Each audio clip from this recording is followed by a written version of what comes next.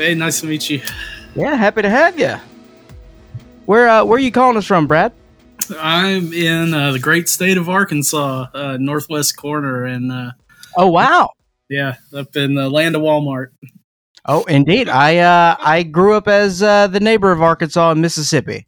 Oh, okay, yeah, yeah. So my sister and her family, they live in Greenville, so right next to the river and the border there. So they venture over into Arkansas quite often, from what I understand. Well, quite a venture. Are you a native? Yeah, I am. I'm from Little Rock, but okay. I moved up here and stayed after college. So, gotcha. Big Razorback fan. I am. There it is. Season ticket holder. Hey, I had a pretty good chance of getting that right. It's it's the only game in town. Sure. Well, the Red Wolves are, they're hanging around from time to time. Yeah, they're all right, I guess. What the hell are you two talking about? We're talking football right now, dude. Sports ball, man. All right. Well, Brad, you're doomed with us for an hour. Okay, awesome. You made a piece of art that captured my imagination, and I've been ranting about ever since I got my hands on it. Now, for everybody, there's a story I told about going to a Bigfoot fest. Oh, God, what was that, 3 years ago out here? Our buddy Kai Wada Roth put on a fest at the Balboa Theater where we do everything. And it was Bigfoot Bonanza, and it was what I thought would be a fun weekend turned out to be a actual, pretty heavy study of the cryptid Bigfoot.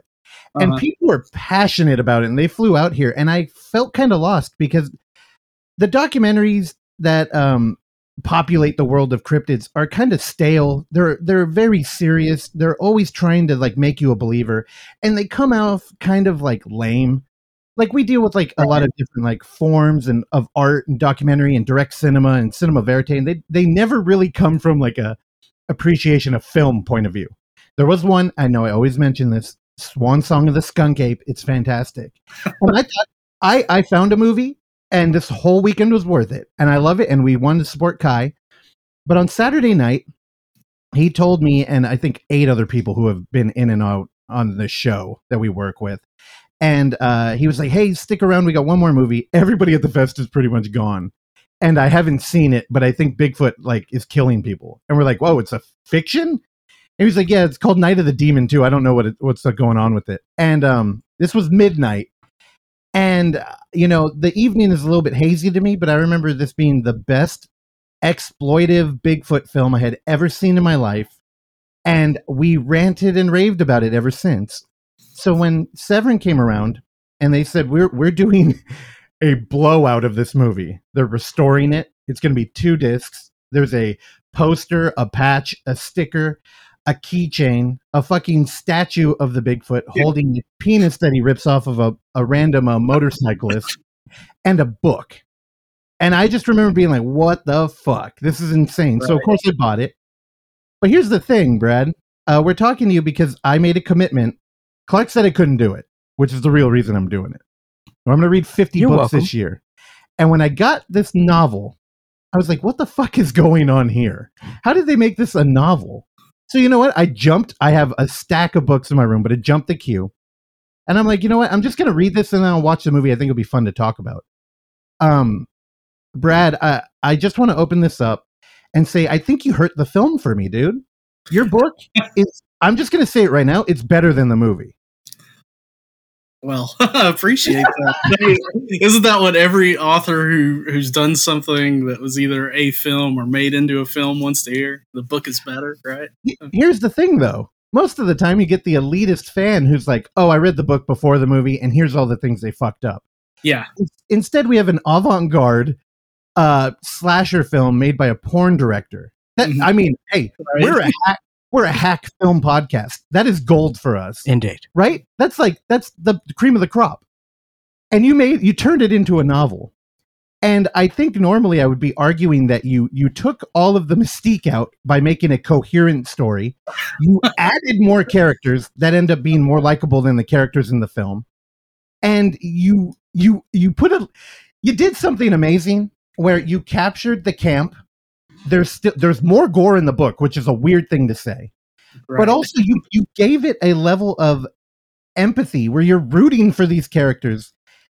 And all of the twists and turns that you've connected, because I don't think you really changed anything that like an elitist would be or like an enthusiast would be fucking angry about. But by the end, I was praying that you changed the end. Because I'm like, wait, I like these people now. This isn't the regular slasher movie. Yeah. I want them to live. I'm not going to ruin it, but when I put the book down, I was like, we got to talk to this dude. And I'm just going to bug you. I'd like to know how you hooked up with Severin. I want you to give us some context for like this weird 70s horror novel revival thing, because I have no idea what that's about. And yeah, dude, Brad, I'm just excited to talk at you for an hour. Well, I'm glad you liked it. Dude, it's fantastic. I went on Goodreads, gave it 5 stars. Awesome. Well, let me see. As to how I got hooked up with Severin. I go to Texas Frightmare Weekend every year, the big horror convention, and for many years, Severin's had a table, and I got to, just after a while, be friends with David Gregory, who is like, one of my heroes. I think he does amazing stuff. And he's the brains behind Severin, and a great dude. Yeah, he's an awesome guy, and I think a mutual friend of ours had brought up the idea of doing a novelization for Cruel Jaws. And oh boy, hold on, let me stop you there. What mutual friend? It's not your brother. No, it's a guy from Austin named Max, who's another guy that I've met, years ago at the horror convention, and is also a friend of David's. And we were just kicking around this idea, and I thought, had a few beers. It was probably just talk, but turns out he was serious, and so I wrote Cruel Jaws, and I think he was impressed that, like you said, I wrote a book, an actual book. I think it was originally, the idea was just to kind of have like this collector's item, but I'm a writer outside of these things, and I figured if my name's going on the front, I better give it the full effort. Yeah, go to work. And, it did really well. And so we decided to do another one, and Night of the Demon. And then we've done a third one since, Mardi Gras Massacre. Oh, yeah. And now, so you're not just a random person over there, though. You had how many books did you have under your belt at that time? Let me think. I had 6 before I did Cruel Jaws. And then I had a 7th come out between Cruel Jaws and Night of the Demon. Now, looking at the titles you've written, though, it didn't seem like, hey, there's an author who's a fan. He'll write a book. Because I could totally imagine some like legal typist or something, just anybody who would actually do it, maybe getting hooked up. But it looks like you're already in the like same tone as these films, right? Like you wrote Satan Walks the Trailer Park, a humorous horror tale of Barlow. Yeah. What is that about? Well, so my first book was actually another Bigfoot thing, and it's sort of a gay buddy comedy with Sasquatch set in like small town Arkansas. And so this isn't my first go around with the Sasquatch. But, somebody get that to Judd Apatow's office immediately. Oh my God. Yeah, and so I mean, I'm a fan of this stuff. I mean, like, before I had done any work with Severin, I had, I don't know if you can see that. Oh, rad. There you go.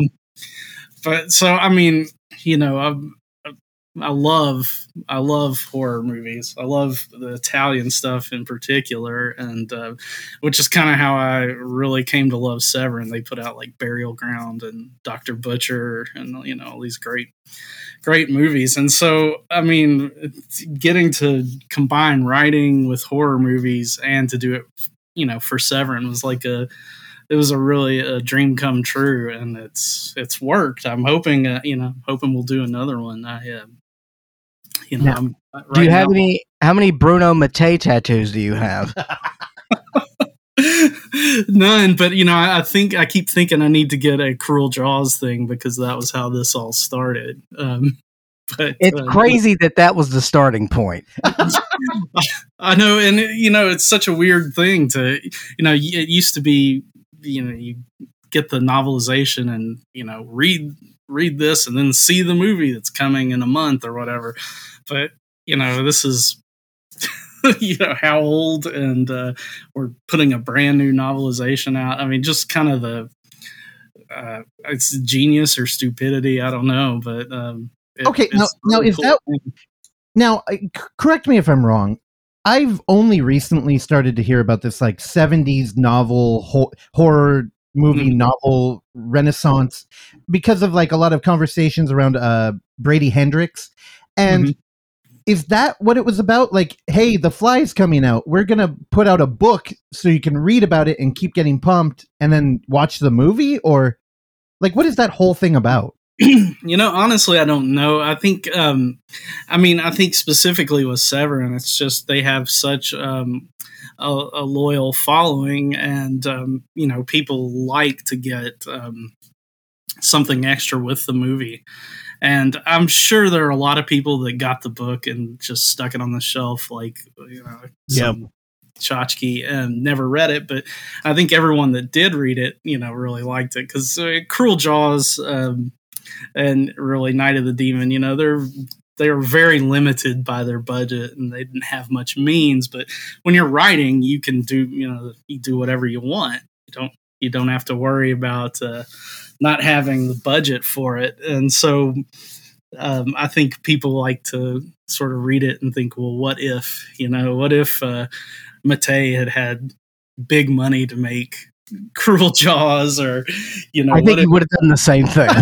Yeah, well, here's he made 10 movies. Now, okay, like when we're looking at Cruel 100%. Jaws and Night of the Demon, it's interesting because, okay, one, it's tragic that you're almost hired to create a piece of art that is almost just a aesthetic for a collector. Like, it's like, in no way did I imagine that people would be pouring through this book. And again, I only did it as part of pretty much a dare. Yeah. And it's like, I mean, I read 2 books that somebody lent to Clark, and I'm like, Clark's not going to read them. I'm going to read them. And one of them was a sequel to a book I'd never read about a skeleton living with a family, which is like, I mean, it's slightly interesting to me. It turned out to be a great book. Yeah. But you're dealing with something different. Because you need to put it back, by the way. I should bring it back in here. You're dealing with something different because we live in a world where if you fuck with the canon or the IP of a beloved franchise, you can be killed. I mean, look at Spielberg, right? And look at who's the other one, the culprit with them in Indiana Jones? Why can't I not think of that? Lucas. Yeah, Lucas. Lucas. Lucas with fucking Greedo and Han Solo. Like, people, they will never move past that. Yeah. And yet you're coming into you're dealing with a couple of films that just don't work on paper. Yeah. Like, there's not a coherent story there. And I'm like, what is the struggle there with like dealing with like liberties? Like, is there any point where you're like, this is too much, I'm getting too far away from the movie? Or is that like the last of your concern? Early on, I asked David, like, exactly how far can I go with this? And he really just gave me free rein to do it. And, I mean, part of the issue is, a screenplay is, around 90 pages, and I've got to get a 300-page book out of that. And necessarily it means adding stuff. And I've changed the endings to some of these things. Actually, I think all 3 of them I changed the endings to. But they're not. I'm not writing Star Wars or Star Trek, so I think the audience for these could be a little more forgiving. But to directly answer it, I just don't even think about it. I just I kind of put myself in, I want to capture the spirit of the original material. And I kind of come at it from the perspective of what would these guys have done if they had budget, if they had access to better actors, better writers. So, I Brad, don't know. what does the construction of that look like, though? I mean, like, how many times are you watching the film, or how many times are you reading the script? How do you break that down? So generally, I watch the movie just through, and then I'll just to kind of get to get the stuff. I've seen all of these before, but it had been years, so to get it fresh in my head, I'll watch it, and then I'll give it a second watch through, and just kind of try and block out the structure, the general structure, the story arc, who the point of view characters are in certain scenes, and then I'll look at, and that's just a map of what's actually on the film, and then I'll just sort of read through my own outline to figure out where the holes can be filled. There's where there's room for additional characters, additional scenes. And then, I'll watch the movie one last time just to get, if there's any like lines of dialogue that really jump out at me that I gotta have that in there, and I'll put the timestamps of those down, and I sort of, watch it as I write, just to keep that feel fresh in my head. But just painting a house. Yeah, now, it's a lot like writing one of my own books. I always work from an outline. But once I'm cooking, I don't really concern myself too much with, am I taking too many liberties? But I think it's about 50-50 in terms of my own content versus. All right. All right, don't listen to Brad. He's being incredibly humble. There are okay. Here's the thing: when a studio gets a hold of a IP and they expand it with money, the main complaint, it's a good example. We're talking a lot about Predator. Prey just came out. Mm-hmm. There's a franchise that doesn't have a lot of. There's not a lot of sinew attaching these films, and I think the only way that you can go run afoul of the audience is when you don't treat it with respect. And I think the new Prey is getting a lot of love because they treated the Predator character with respect. Like there's some gravity there with him. What Brad did with this book, he added shit. He added storylines that don't even collide with any of the main characters. So, you could sit there and be like, well, what's the point? Except this motherfucker, he's a surgeon. And he's operating on this movie. And what he's doing is in the background, he's giving a lot of weight to our characters. The professor, dude, Brad, here's a good example. We were watching Night of the Demon to get ready to talk to you. And at one point, Clark was, he was doing research on his phone. I'll be charitable here.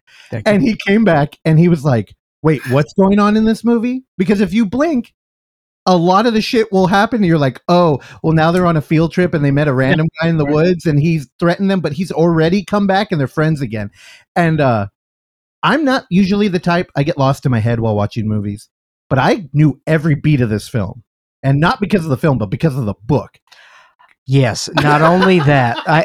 Brad, let me tell you this. I watch a lot of films with Russell. The majority of films I watch, I probably watch with you, a good portion.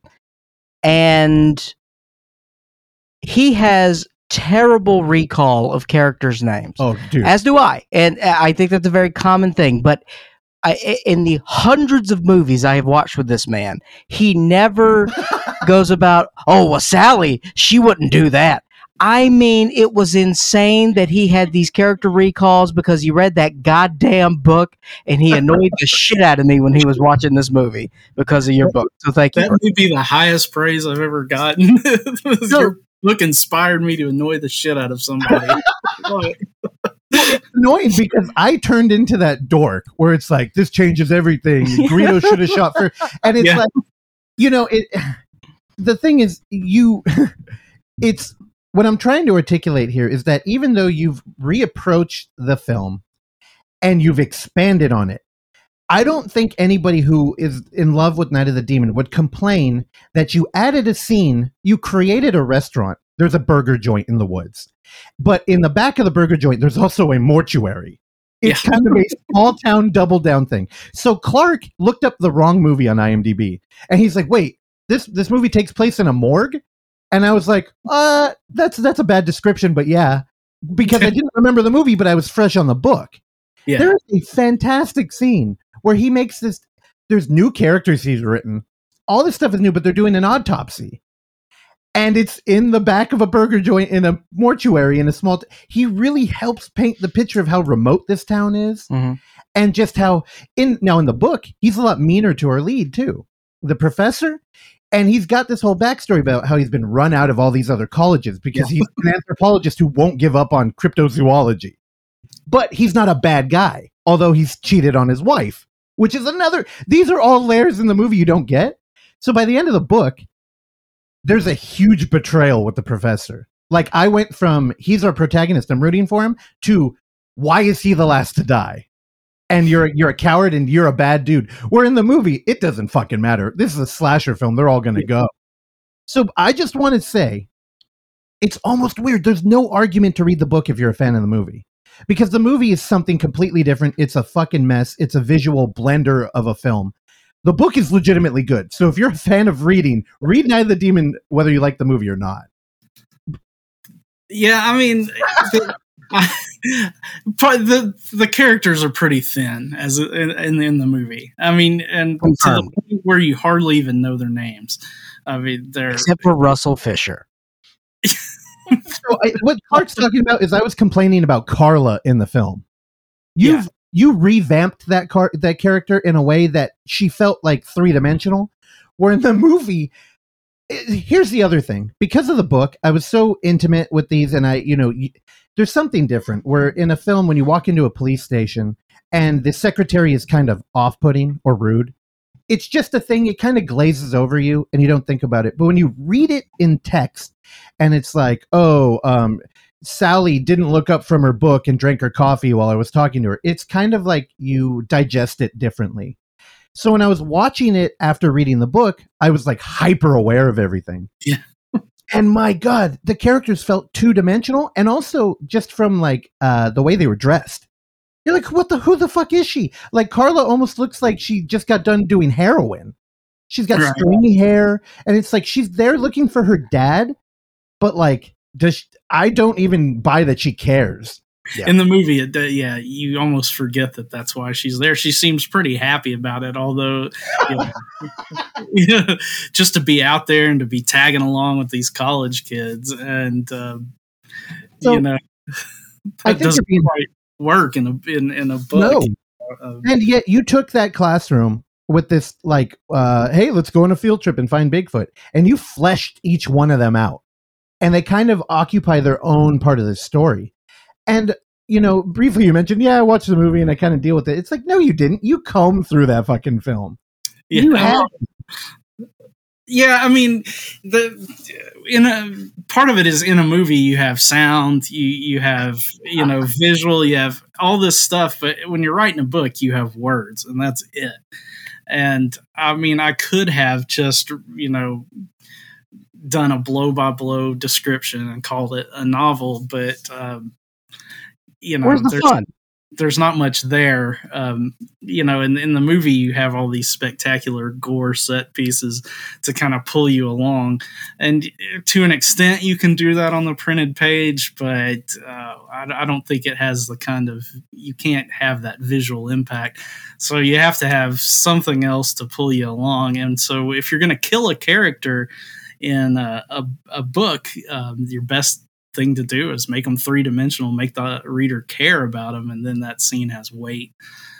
It's not just a random person getting their junk ripped off. It's he was like that was my Easy Rider chapter, the guy bringing the drugs on his motorcycle, and I was like, well, why is this guy out there anyway? I mean, so what reason does this guy have for being on this bike on this back road, so I just started thinking, well, he could be, a drug mule or something, so yeah, write that. I mean, and, nobody's gonna, none of these filmmakers are gonna come sue me or no, I'm glad you brought up the motorcycle guy, because again, Brad, I don't think you're selling it enough.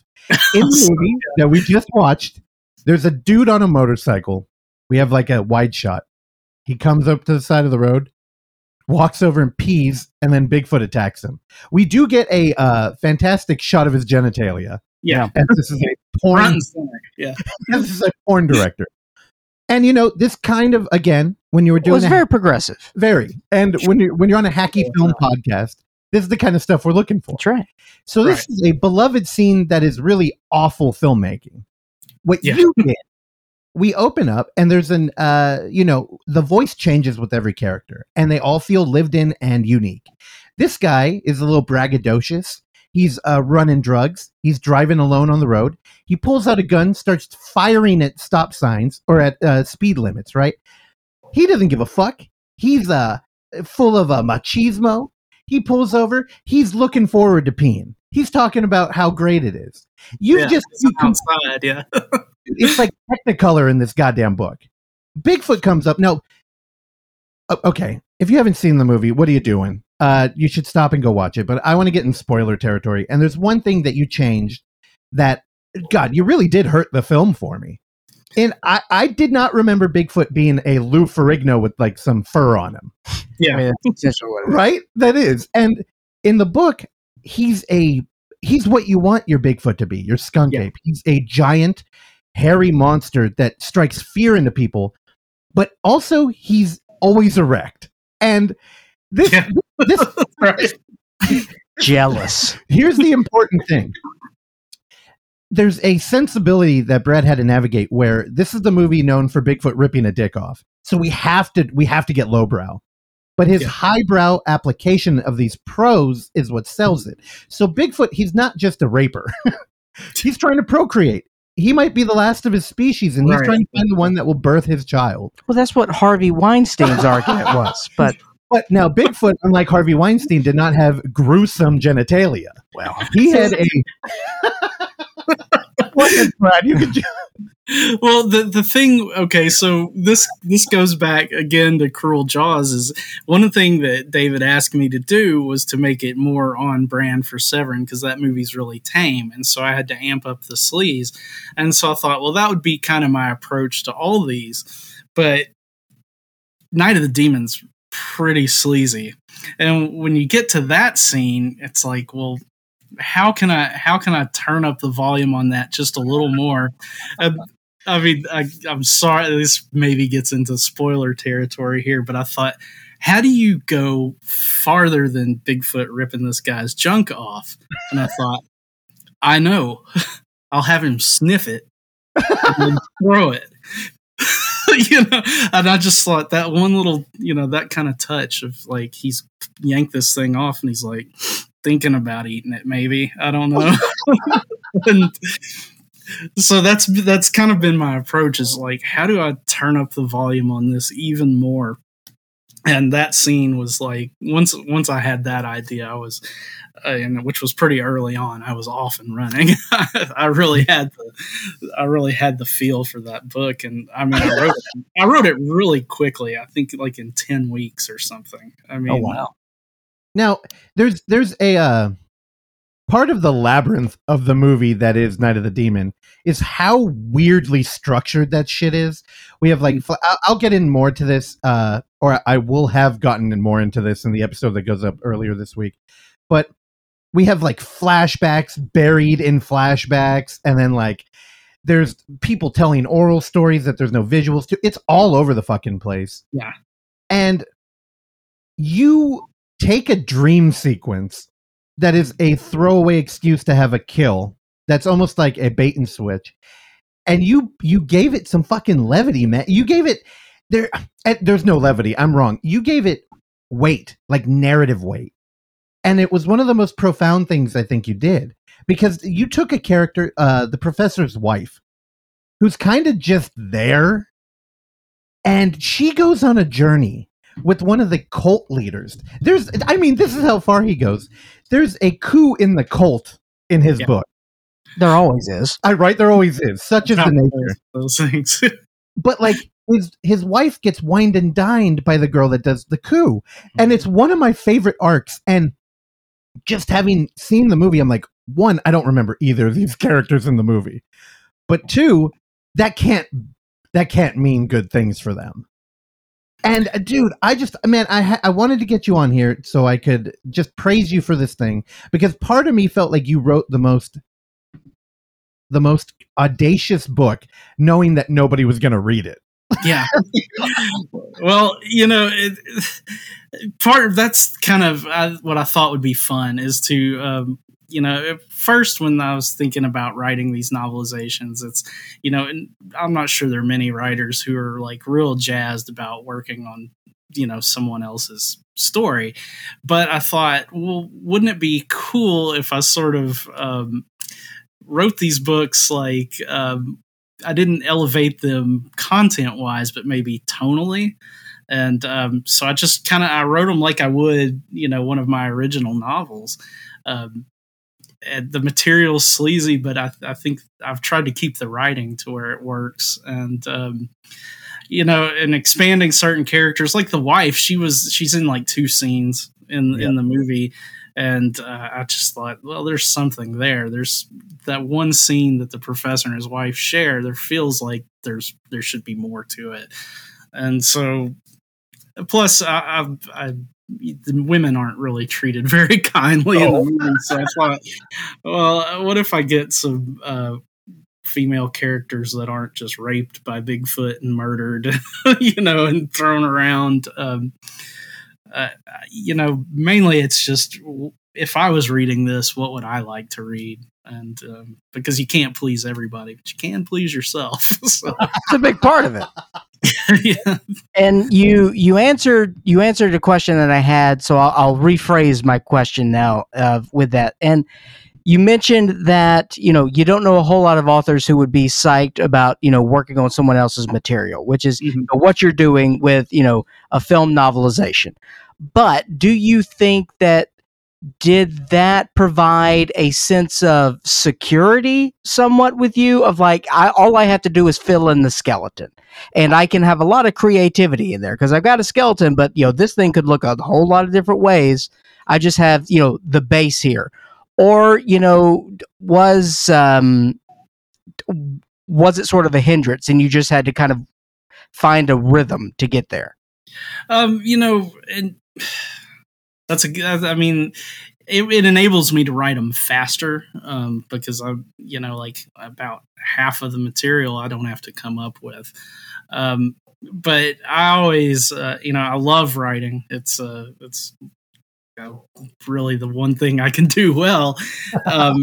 And so I like to, it's fun for me. And so I always approach it like, how can I have fun with this? And how can I, how could I make something, I don't want to say better than the movie, but different. It's better. That people who like the movie would still be into. And like, first and foremost, I'm a fan of this stuff. And so I feel like if it's something I would want to read, that other people who are into the same stuff would want to read it. And, I'm sure some of my old writing professors would probably look at it as like one step above prostitution, but I don't know. It surprised the hell out of me how much fun I've had writing these novelizations. And I just kind of decided I'm going to lean into it. And, as many of these come my way, I'm going to take all these projects, and if I become the sleazy novelization guy, so be it. All right, well, we can get some people. We can get Charlie Band on the horn. See if Full Moon wants to do some novelizations.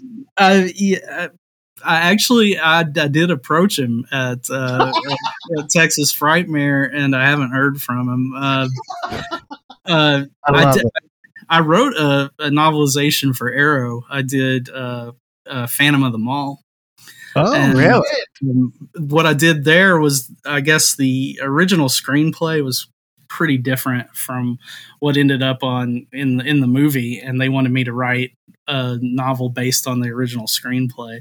And then there was like a change in ownership at Arrow. I don't know. They didn't really keep me in the loop.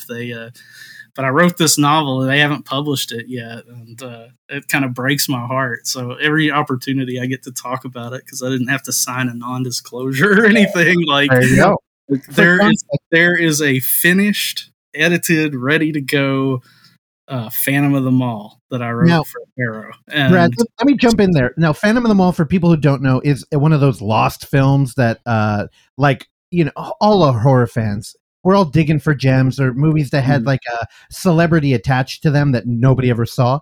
Phantom of the Mall had one of Clark's favorite comedians, Pauly Shore, yes, Pauly at Shore. the helm. And it became one of those things. And our buddy, our old third chair, had tracked it down, and he got a bootleg of it. And he fucking hated it. So he gave it to me. I think we might have it downstairs. I've never watched it, though. I can't imagine it's very good. Now, I would read your book in a second. It's got like Morgan Fairchild in it, too, I think. Oh, wow. Ken Foree's in it. The power couple of Pauly Shore and Morgan Fairchild. Ken Voorhees in it. Oh, of course he is. Yeah, I don't. So what is that about? What the Phantom of the Mall. Oh, well, it's Phantom of the Opera set in the mall. I mean, it's the guy gets burned, he comes back, you know, he's in love with the girl. Well, see, narratively, that's very interesting for you because that's a hat on a hat on a hat of what we're doing here. So, like, did you do research on Phantom of the Opera at all, or it's just? I mean, yeah, you know, the original screenplay hewed pretty close to, you know, that as far as the structure and the themes and everything. I didn't really, since they wanted me to work based on that original screenplay. I have seen the movie, but I didn't go back and watch it because I didn't want anything to bleed over. Yeah, and I wrote like this. I mean, I don't know. I don't think. I'm not sure if it's the best. It's one of the novelizations that I've done because I did have a little bit of a shorter leash as far as what I could do. But it, you know, I wrote a really good book, and I was like, it kind of sucks nobody's read it, but you know, okay, now check cleared. So and there we go. Yeah, sure, you win. So right. What is the turnaround time? Like how long do they let you kind of toil over a novelization of a movie? I mean, you know, when we did the first one, David just asked me about how long I thought it would take, and I think I told him, you know, I'd never done one. I said generally it takes me about 9 months to write one of my own books. But I said since this is, you know, will be a shorter project. I said probably about half that, and that gave me enough wiggle room.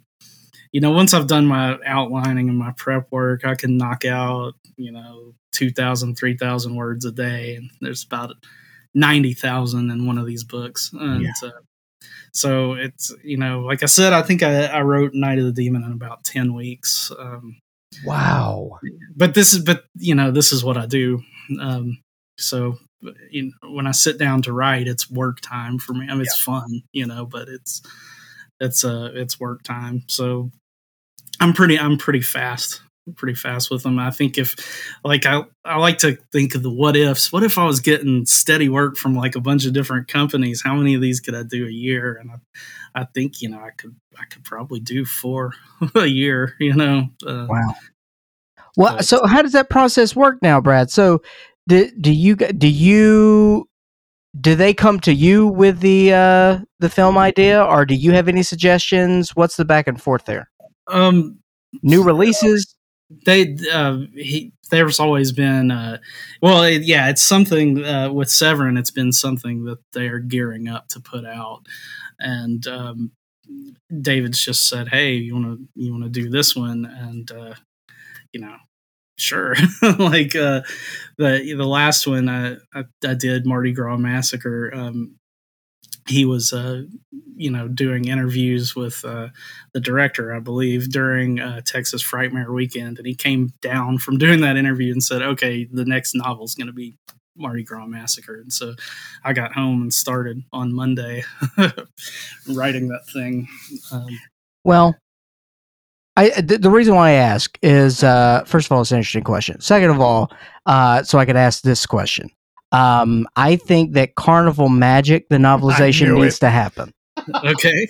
Well, I'm sure I'm gonna make David listen to this. So, that he did do he did do that big Al Adamson set. And I know. I can't get it now. I my missed my favorite thing, though, my idea, and of course we could never do this, but Severin put out Overboard.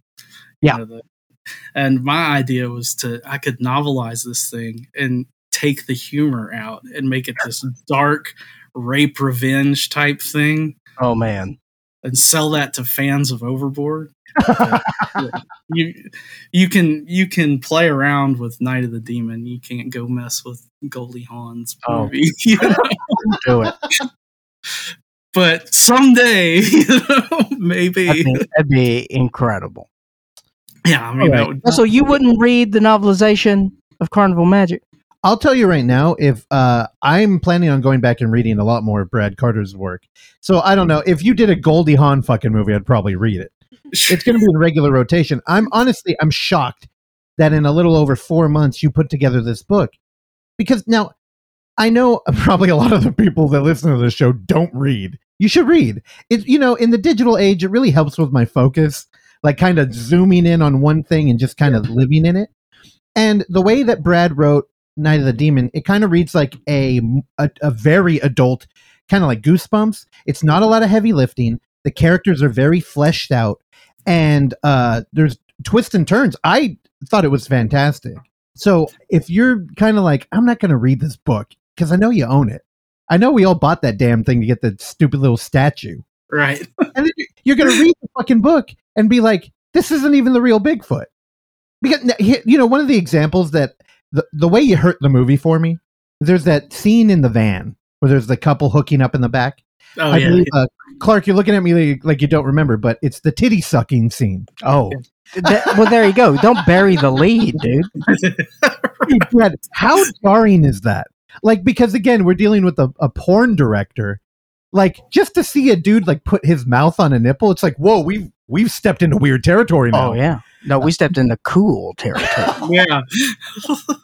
Well, believe it or not, Brad fucking sleazed up that scene. Yeah. Because what happens is, instead of like Lou Ferrigno showing up and kind of doing some off-camera throwing of blood on the wall, yeah, the door gets ripped off.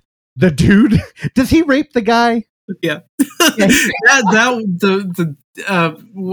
Kind of what happens is he drags the guy out there and she can hear him screaming like, oh God, no. So it's implied that, that's good. He should get raped. Like we, in these films, there's so many women. Randy, can we isolate that drop, please, for Russell's? Hey, I'm just equal opportunity, right? Yeah. And here's the thing. There's always an argument that when women scream in horror films, it's very titillating. Like even when they're being murdered, they're kind of like moaning in ecstasy. In that film, they very much are. And just to kind of flip that on its head, have them both be brutalized. Like honestly, when I first read that, I went, holy shit. This dude doesn't give a fuck. Especially in the modern time. Like the way that he describes the phallus of Bigfoot is it's terrifying. But also we're dealing with a girl who is kind of using her sexual prowess as an advantage in social situations. Like she's very much in control. This book is full of strong female characters. And a couple of them weaponize their gender. And she's face to face with this behemoth that reeks like the skunk ape and is, has a baby arm as a member. And the inner dialogue she has where she's horrified of this thing trying to penetrate her. I'm just like, whoa, dude, we're in the deep end now. But yet, that's all. I feel like this is going to sound weird, but it's justified when you get the context that this thing is trying to procreate because he doesn't want to become extinct. Yeah. And it's like, damn, dude. I remember writing that scene, and I think this a lot when I'm writing these things. Holy shit, Brad, your mother is going to read this. Did she? Oh yeah, she's my biggest fan. But it's not a surprise because I think I'm looking at the book right now. On the back, it says that there's dick ripping and all this in it. So, I mean, I think if you read the little blurb on the back, by the time you get to that, you can hardly be surprised. No. We did warn you. Brett, did you write the back? I wrote some of it. I think the last part where there's my dog barking. You like the ambiance. Yeah, he's all 18 pounds of him. I wrote most of it, but the part at the end with the part animal, all blood chilling, dick ripping, flesh feasting creature from hell, that was David, I think, or someone. Okay. Then, David, we know you're listening. Let me. I'm going to be brutally honest here. The back of the book made me a little worried because tonally, the back of the book doesn't feel in sync with the actual book, because the book comes through with like love and elevation. The back of the book felt like sleazy movies where they're trying to sell me on like the shock. And I was like, man, I'm not interested in watching a book take down this movie, because I wouldn't be holding the book if I didn't like the movie. Well, okay, but also by virtue of that thought, yeah, don't you think that Severin is aware of that and like they've got respect for that property as well? I do, but it starts veering into that territory of like, we like weird film, like avant-garde stuff. We like shit like The Room, where Tommy Wiseau is an American, but he's trying to make an American culture film. And that disconnect is authentic, where I think a lot of what I was worried about there was somebody being self-aware and inauthentic. Like, kind of like, hey, this is a piece of shit, but check it out, it's got a dick ripping. And I'm like, I'm not here for that. Like, give me a heartfelt dick ripping. I know, but what I'm saying is trust the process. Hey, I'll follow through this honest thought.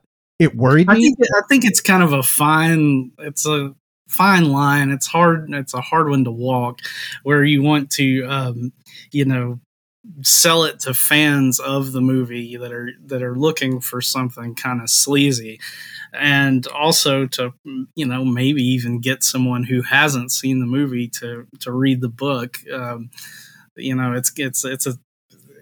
It could be a tough sell, I guess. But my pitch always, when I do these horror conventions, when I'm behind the table, to sell someone on the book is, it's fun. These, I have, degrees in creative writing, and I know the craft, but I want to write books that people like to read, that they actually are going to have fun reading. I'm not trying to write the great American novel, but if you got like a long flight or something, this will do it for you. What do you like to read, Brad? Oh, well, I don't read a lot of horror fiction, a lot of newer horror fiction, really, because I don't feel like a lot of times the writers treat the characters with any kind of humanity. They're sort of thin. I think a lot of horror writers are really good at writing the monster and the kill and all that stuff, but they kind of forget the part where the characters have interior lives, where they exist to do something other than be killed or scared. But I read a lot of commercial fiction. I've been reading the Jack Reacher books.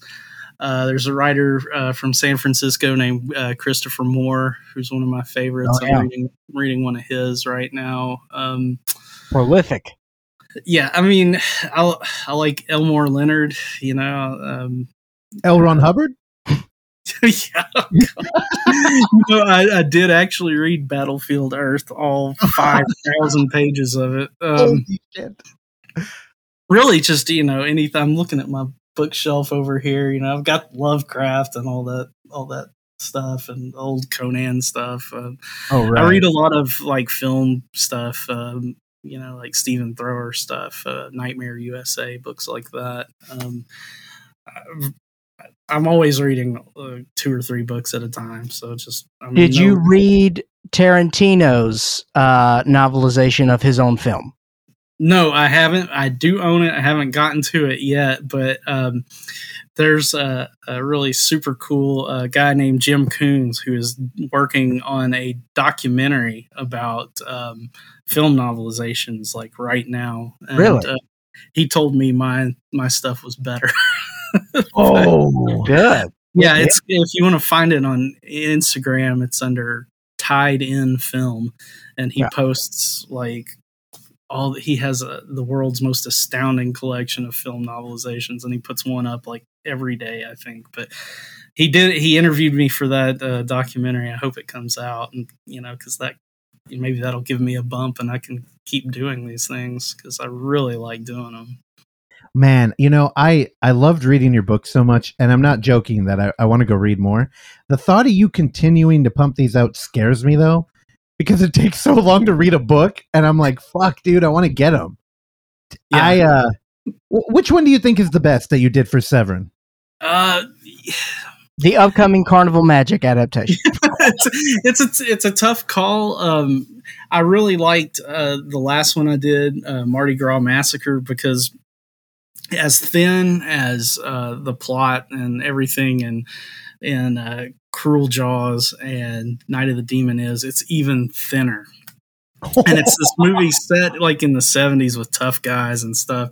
And so I got to do a lot of things that I like, where you can have guys call women broads and a gun is a piece, and hippies smoking grass, and I wrote it as like this sort of dirty, hairy, tough guy thing, even though it's like it's a slasher movie really. And so that was one where I got to do all the stuff that you like. I got to add 1,000 characters. I got to put all kinds of scenes in there, and I got to one of my favorite things I did in Cruel Jaws and in that one, and well, on all three of them really, is I kind of planted the seed like, could there be a sequel? Which I think is just hilarious to do, because obviously not.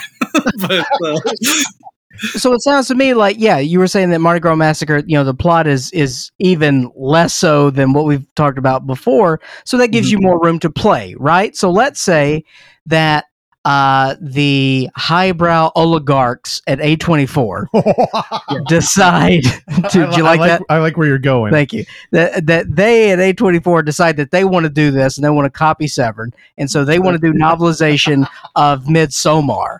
Now, I'm sure. I imagine the payday would be nice. It'd be a nice little, thank you A24. But the experience of doing a novelization of a film like that, I assume would be fucking murderous because of just of all of the pitfalls that you're walking into. Just with that sort of. Do you mean like the property. Fandom, or just? That's a huge part of it. Okay, yeah. Well, if I was going into that project, I would, want to know very upfront what, what they were interested in, what kind of end product they want, what I could do, what I couldn't do. I'd want to know all that before I could start. I mean, that said, I would totally write it because, I'm a working writer. I'm not in the position to turn down work, and in the end, I mean, all these movie novelizations are spec work, and so, if in the event David wants me to change something, he's the client. I mean, I've done ghostwriting work, a lot of heavy story editing work, and if they want, if the client wants something, I can deliver it.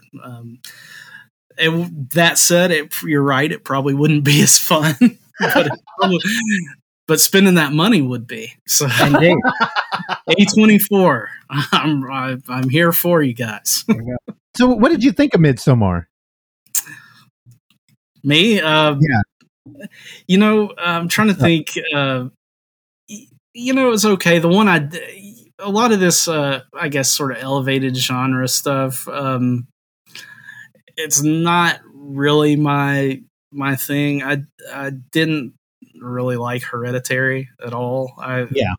It just didn't do anything for me. I like The Witch, Um, but really, a lot of it just hasn't made much of an impression on me. Like, there's not a lot.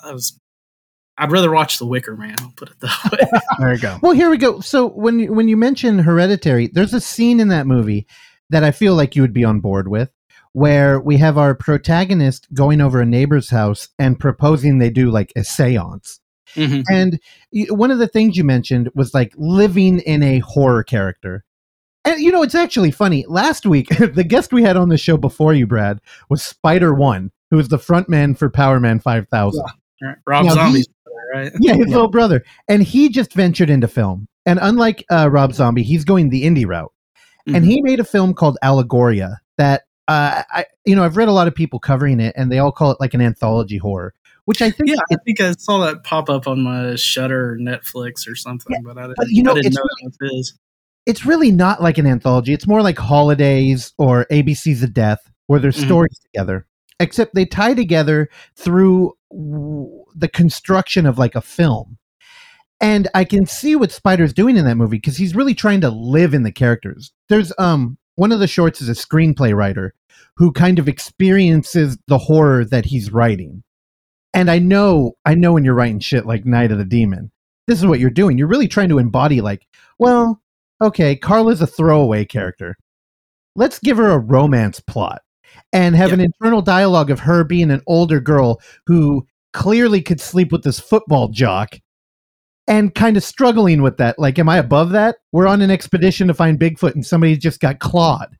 Dude, talk about elevating something. That claw scene. Now, I'm not going to go on a tangent, but dude. Man, when that happened when Lou Ferrigno raked his fingernails down the back of a character, and then he got up and they're like, dude, are you okay? And he's like, yeah, I'm okay. I was like, what? I felt so betrayed because of the treatment you gave that guy in your book. Again, read fucking Night of the Demon. I'm sorry, I just derailed myself. Dude, Brad, I'm these used to notes, it. I'm showing notes. They're all notes of comparisons I made on the book. There's where the origin story of the spoiler territory with the baby Bigfoot. My God, you just made fun of elevating horror, yet you did it with this film. Yeah, I mean, but I think a lot of times with like the elevated genre stuff, there's like this air of condescension sort of that comes from it. And I never want to do that. I want to, because that's totally, I love this stuff. I love the source material, but at the same time, I am a writer, and if I'm gonna write a novel, I'm gonna write it. There's gonna be something in there, and when you're working with the words on page, you can give characters and internal lives that you can't give them in a movie, and so I feel obligated to kind of look at these characters and say, well, who are they really? And and plus, I mean, it's just it's a matter of getting a full book out of a very very tiny screenplay. And but I never want to condescend. I mean, hopefully I make it better, because these were movies with limited means, and I don't have any limits when I'm writing stuff. So I hope I do them justice, but also, maybe make them a little more interesting. If you just watch Night of the Demon and I just, did a blow by blow, scene by scene rewrite of it, where's the value in that? So I hope I'm adding value to the movie. There you go. Well, Brad, we only threatened to keep you for an hour, but I got like 2 more questions. Yeah, go ahead. Well, Clark, are you cool? I know you're staring at me. Because I know what 2 questions means in Russell talk. Okay. For another 45 minutes. Well, I ruined my own question about Hereditary by going on a tangent about how much I love his book. Great, let's move on. I like those tangents. I love to hear that. Yeah, try living with me, as most of the people who work on this show do. I'm just here to keep the gutter guards up. Oh, good. So okay, elevated horror. You've nailed it. Condescension. That's the real problem. Because we do want people thinking a lot about horror. That's why we talk about it fucking twice a week on this show. Because it's an art form. We want to explore it. Yet, you're totally right with A24. There's this condescension. there's an interesting in between. Did you ever hear what Joe Bob said about what his definition of elevated horror? Oh no. He said that. He said that elevated horror is the term that people who like a horror movie who don't like horror movies. Yes. Okay. Well, yeah, they almost don't want the stigma attached, right? Exactly. Where somebody would be like, "Oh, why do you like watching people get killed?" Well, the classic example of that is The Silence of the Lambs. People don't want to say it's a horror movie. I'm like, oh yeah, it's about a guy that's killing people to make a skin suit. Oh, and there's Roger Corman's in it, and George Romero has a cameo. I mean, does that sound like a horror movie to you? I mean, to me it does, but oh no, it had Academy Award nominations. It must be a thriller. You know? Oh, exactly. I fucking hate that.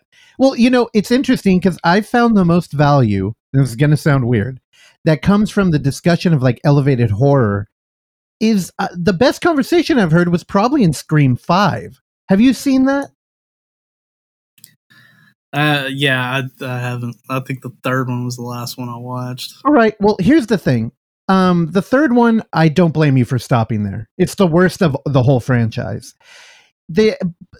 Yet the movies have been able to maintain in the moment.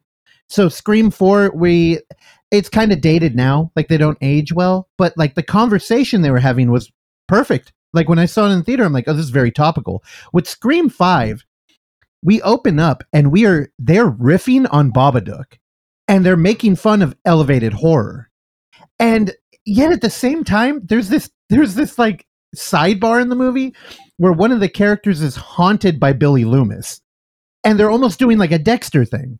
And I'm like, I thought it was incredible that they're having a kind of thoughtful discussion of elevated horror and how it kind of hurts the horror genre.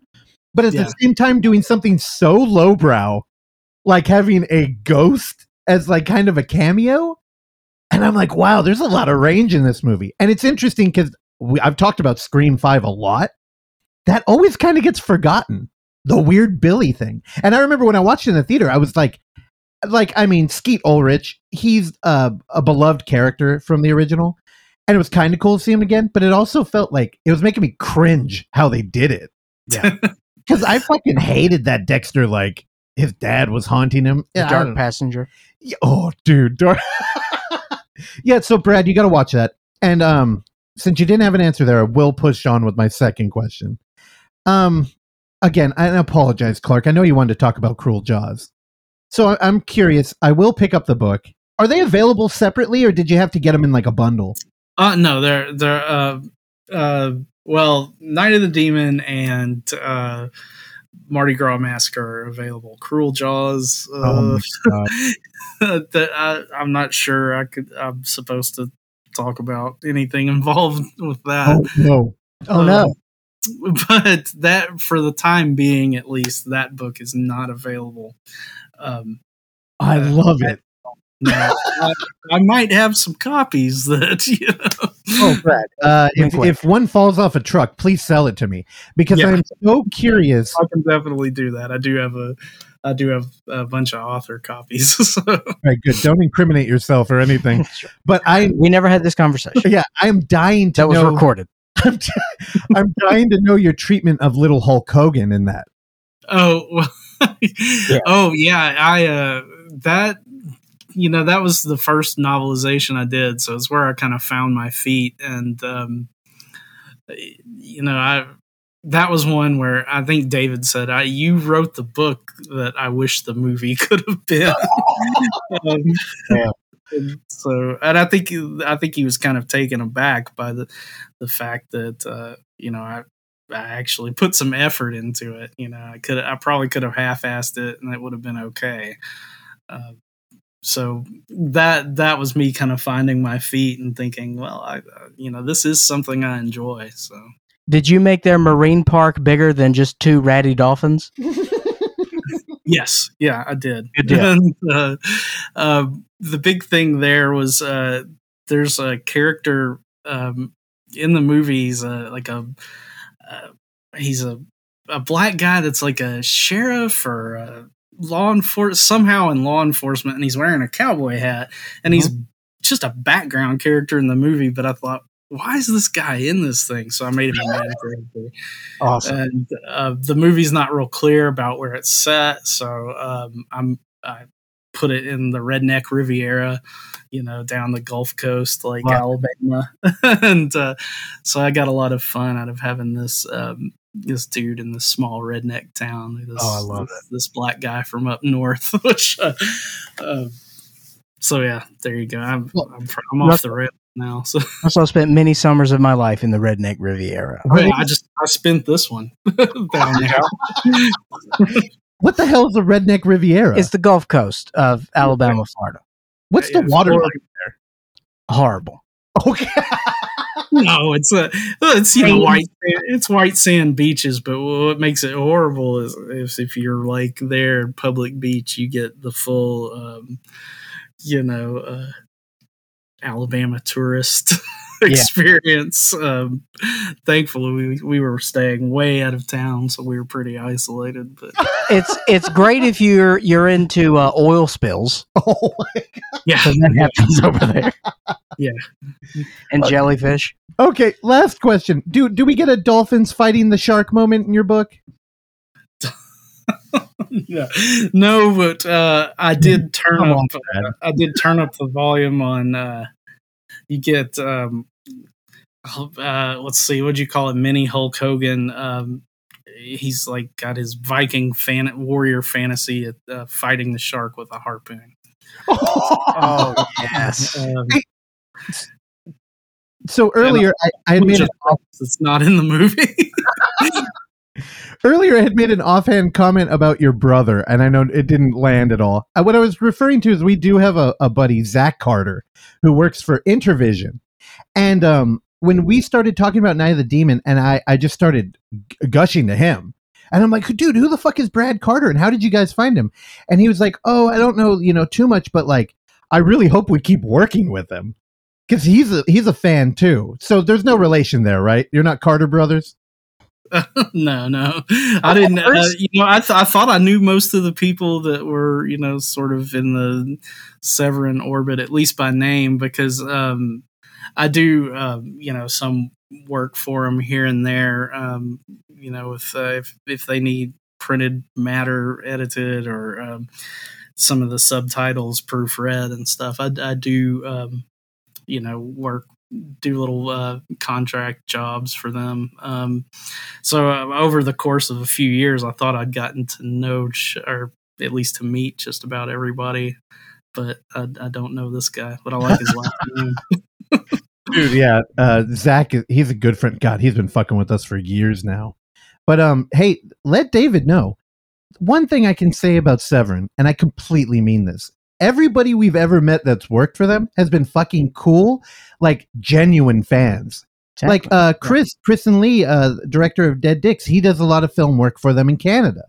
And I'm just like, God damn, dude, David just pulls together the coolest group of people. David, we're one of your biggest cheerleaders, so let us into the Severin cellar, baby. Oh, well, it would have been cool for like any of like the boutique physical media companies to ask me to write some of these novels, but I'm really glad it was Severin. They have been my favorite of those companies for a while. I really like the stuff they do, and it's like the coolest thing ever to get to work with them and to say like well, what do you do? When people ask me what do you do, I'm like, I write horror movie novelizations. Yeah, most people think I'm making that up, but so yeah, it's been a lot of fun, and like I said, I haven't talked to him about it yet, but I'm hoping that maybe this year I get to do another one. I think so far I don't think any of them have set the world afire with sales, but I don't, I think they've done okay for Severin, and hopefully it'll be something they want to do moving forward. It's 2022 and you're writing books. I'm like, I know. Hey, your work is fantastic. I think you should brag about it more. You're far too humble. You're far too much of a gentleman.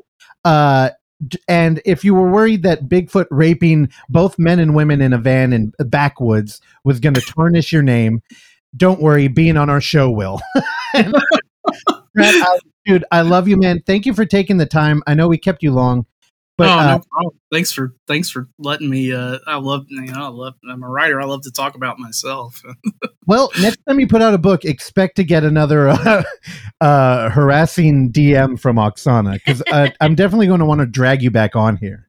Oh, for sure. I mean, yeah. Especially after your completion of the novelization of Carnival Magic. Carnival Magic.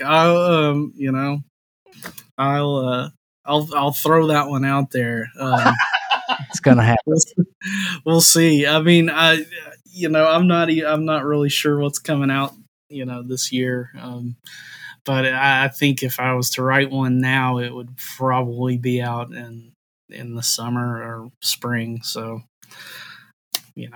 we'll see. I'll bend his ear about it and see what I'm. Hey, it's not time for a paycheck, buddy. What do you want me to do? Well, this was so much fun, man. Thanks so much for hanging out with us, Brad. Yeah, thanks for having me, guys. Thank you for listening to this episode of the Overlook Hour. And if you would like to hear more, please subscribe to us on Apple Podcasts, Spotify, or whatever your podcatcher of choice is. And while you're there, go ahead and give us a rating and or a review, which is a very easy way for you to support this show that we bring to you every week for years now, free of charge. And as always, you can find us on YouTube at The Overlook Theater, Instagram at The Overlook Theater, Facebook at The Overlook Hour, and Twitter at The Overlook Hour. Last but not least, you can send us your emails and tell us how much you like or dislike the show at overlookhour@gmail.com. And if you're nice, maybe we'll read them on the show. I've been your engineer, Randy Stat. Please join me along with Clark, Russell, and Oksana again next time. Bye.